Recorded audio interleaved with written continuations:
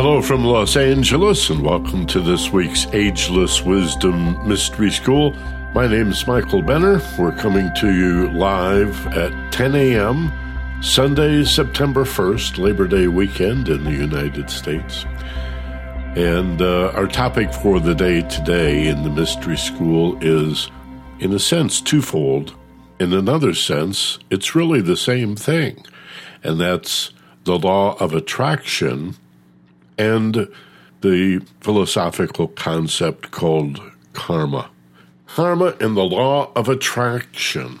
What do they have to do with each other? Well, as I said, in a big sense, they're exactly the same thing, and yet largely as the result of a film, a DVD, and a book that was released about 7 years ago called The Secret by Rhonda Byrne. People discuss the law of attraction without any sense of its karmic underpinnings and without any consideration of the karmic consequences of using the law of attraction. There's a good chance you're going to make a fool out of yourself and end up looking like the Sorcerer's Apprentice. And we'll talk a little bit about that classic story from the late 18th century. Actually, The Sorcerer's Apprentice was written by Goethe in 1797.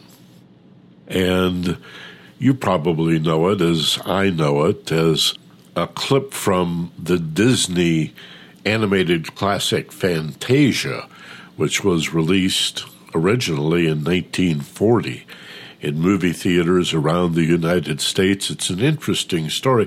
Fantasia traveled with a live orchestra. It wasn't released the way movies usually were. It was screened with a live orchestra playing this classical music.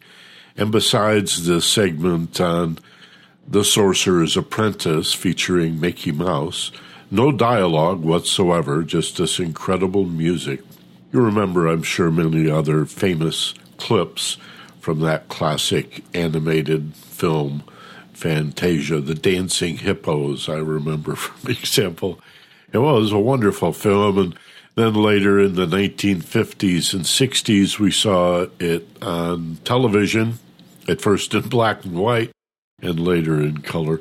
And so I think everybody probably knows Mickey Mouse as the Sorcerer's Apprentice, and the trouble he gets into when he begins to use magic and conjuring for his own self-interest, his own self-centered or selfish purposes. And, you know, traditionally in metaphysics and mysticism, any use of spiritual laws, like the law of attraction, is revealed by Rhonda Byrne's book, The Secret, for the ego or for the separated self, without regard for the greater good of the greatest number, is really dark magic. It's black magic, or at least gray magic, and has been warned by great teachers throughout the ages to consider the karmic consequences. Because karma does not operate separately as a universal law from the law of attraction. It is, in fact, the same thing, and that's why it's so ironic that 7 years after the release of The Secret, you still have people, some of them actually featured in the film, who are attempting to make a living by telling you that using this ancient spiritual concept, the law of attraction, you can magnetize wealth, prosperity, big houses, fast cars, luxury items, without any consideration of the karmic consequences. Now, you might say, well, why would it be black magic? Or why would negative karma, let's say it this way, result from, or any kind of negative consequence result from me trying to better my life? Well, this is not just me. Again, my role is basically that of a teacher. My background is that of a journalist. So I'm just reporting on what many teachers and scholars and researchers, philosophers, and sages have said about this principle of attraction. You really need to understand that you exist essentially on two levels, and that your identity as an ego or a personality is like the south pole of a bar magnet, while your identity as a spiritual being, your so-called higher self or your soul, is like the north pole of a bar magnet. Now, it's not that one end of this personality bar magnet is the good end, the soul, and the other end is the bad end. It's just that, as religion implies when it talks about sin and sinning, concept that I think is also grossly misunderstood, what it's really referring to are the temptations of the South Pole, so to speak, the temptations of the ego to be so interested in the self that it does not consider the consequences of its behavior in the way we impact other people. The higher self, if you will, the north pole of the bar magnet, recognizes that we are not separated in spite of appearances from anyone or anything, that as consciousness or awareness, as the soul, so to speak, we're everywhere equally present and part of the one thing, as the ancient Egyptians would say, or more commonly today, the one life. You look at the environmental ecosystem and you see great diversity, but you also see this unity that emerges relying on the strength of diversity. And the paradox of the one and the many is an ancient paradox, unity and diversity. It's not the one or the many, unity or diversity. It's unity and diversity. So all things come from the one, but the one comes out of all things. This is e pluribus unum, out of many, one. So we see that in the ecosystem, and it's a basic spiritual principle that in spite of the appearances that we're separated and everybody's on their own, it's not true. And so every behavior that you take, every word that you speak, every thought and feeling, and most fundamentally, every intention that you form behind those thoughts, feelings, words, and behavior, every intention that you form has its karmic consequences that ripple out through the oneness of all things and can bounce back. All right? Just as if you've ever, in a physics, maybe in school, high school or college, you've played with ripple tanks and wave tanks, or you may know something of music and audio and the way sound waves behave very much like water waves, and the way it can ripple out and bounce back. And karma is the same thing. There's a rebound effect. Whatever you give, you receive. That's the way Christ said it. You reap what you sow. And a fundamentalist Christian will tell you, well, that's a reference to the consequence of going to heaven or hell.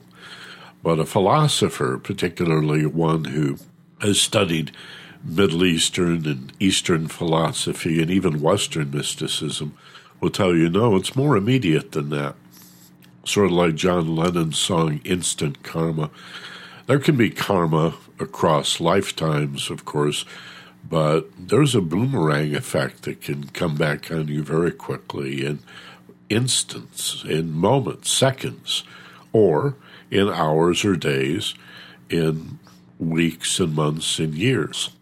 Depends on the cycles.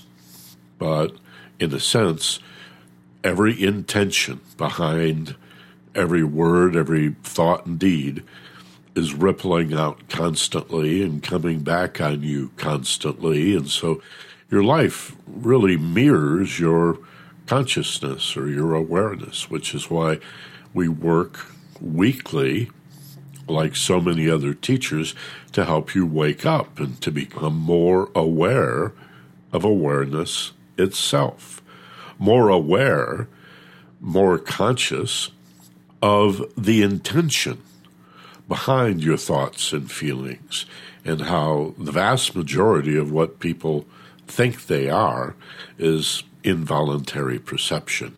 Your thoughts, for the most part, are not deliberate or conscious. Your feelings, for the most part, are not deliberate or conscious. It's involuntary perception, and the vast majority of human beings spend their entire lives believing they are this involuntary perception of thought and feeling.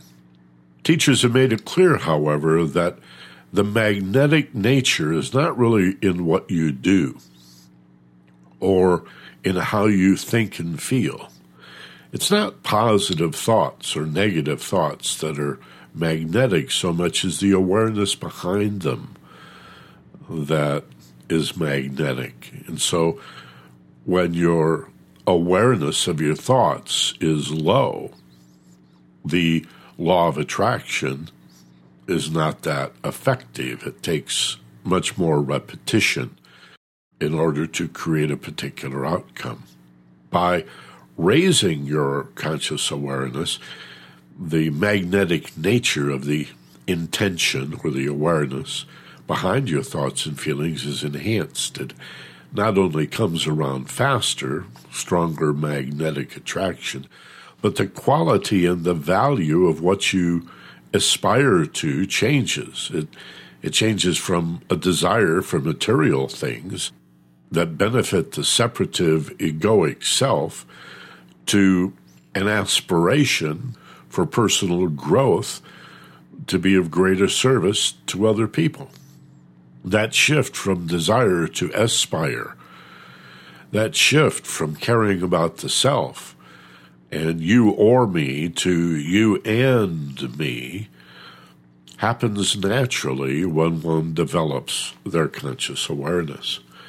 So, in the premium training that begins in about 15 minutes, we're going to, in detail, explain the karmic consequences of the law of attraction, explain a little more, as I've attempted to here, about the fact that what's really magnetic is not your thoughts and feelings so much as the awareness or the consciousness, you could call it attention or intention, behind those thoughts, feelings, speech, and behavior. That's the magnetic quality that is left out of the secret.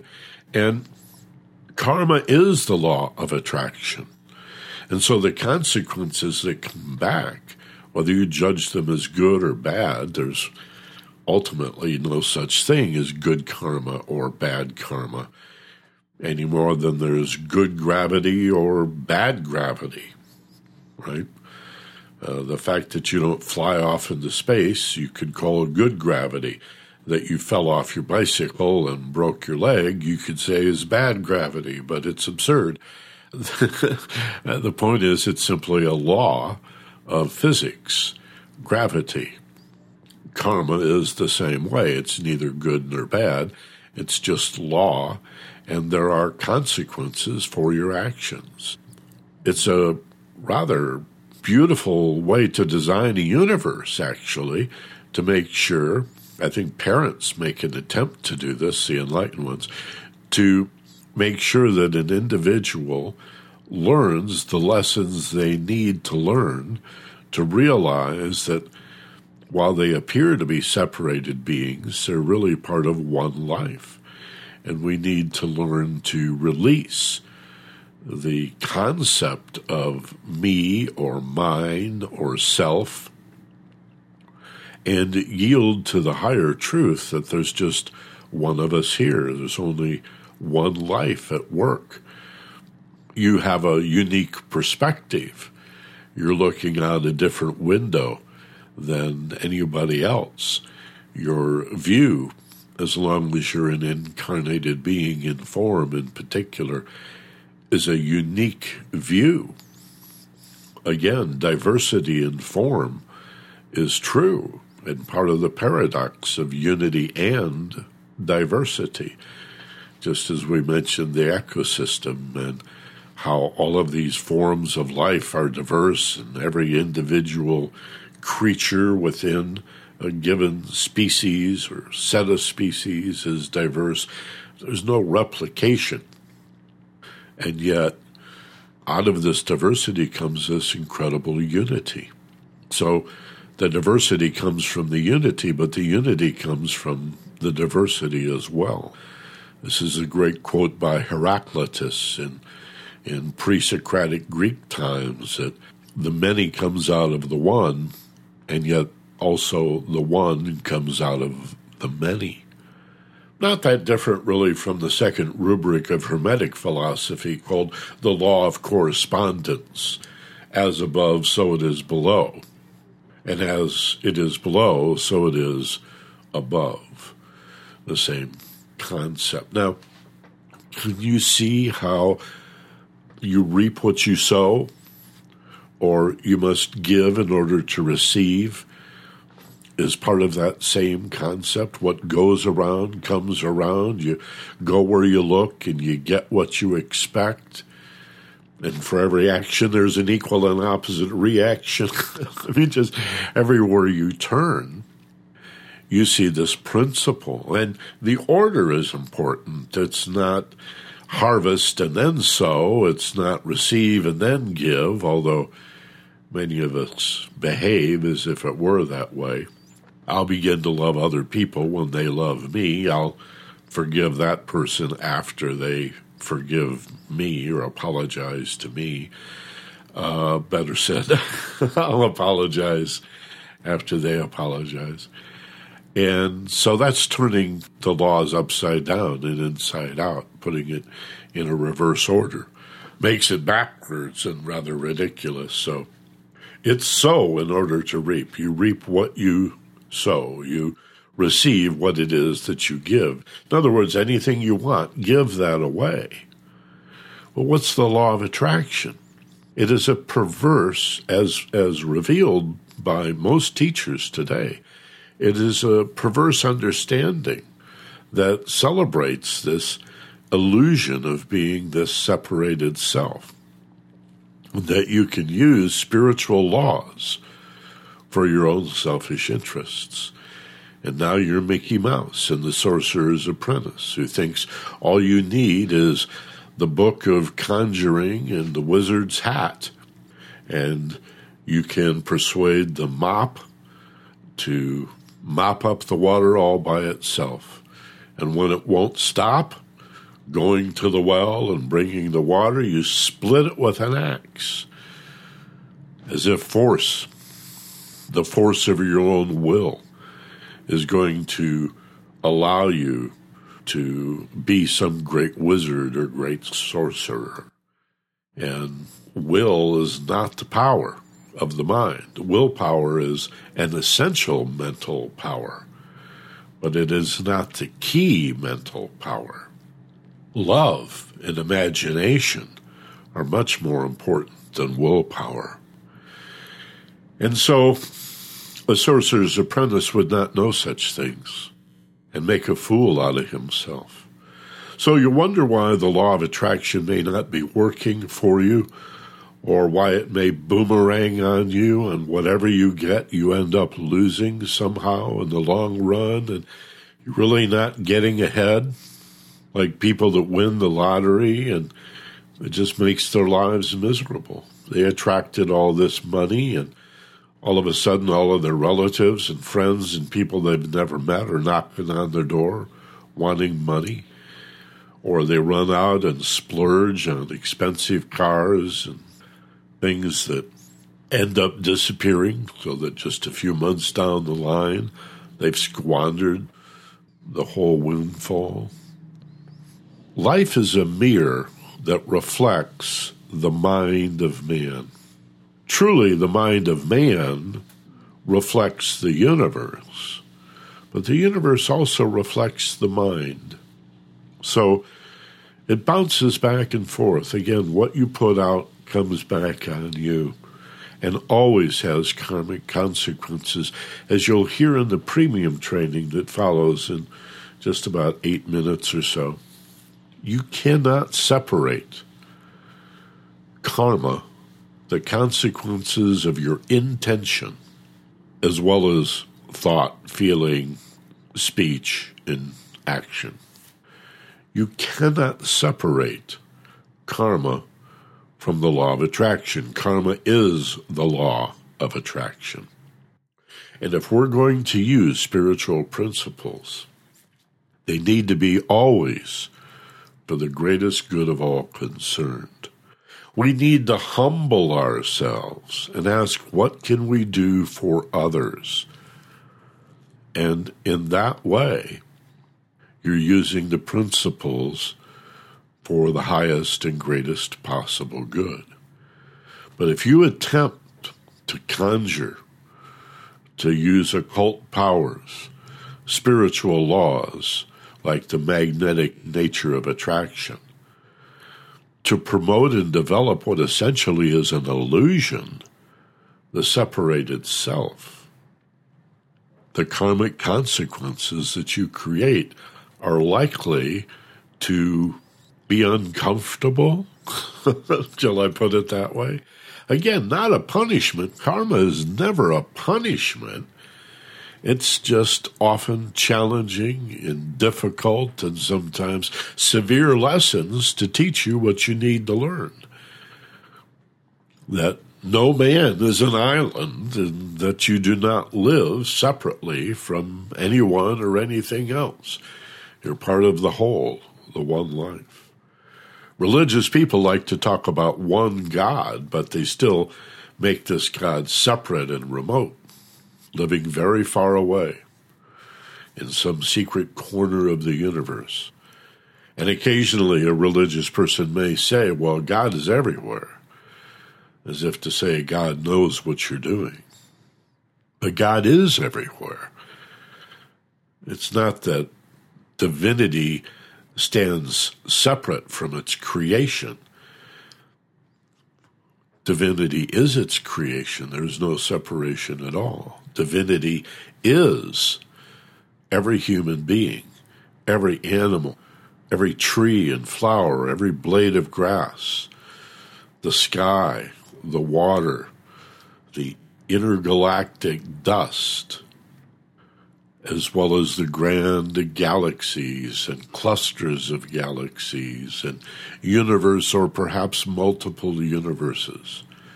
This is an expression of divinity, and the universe is in you, just as surely as the whole ocean is in every drop of water.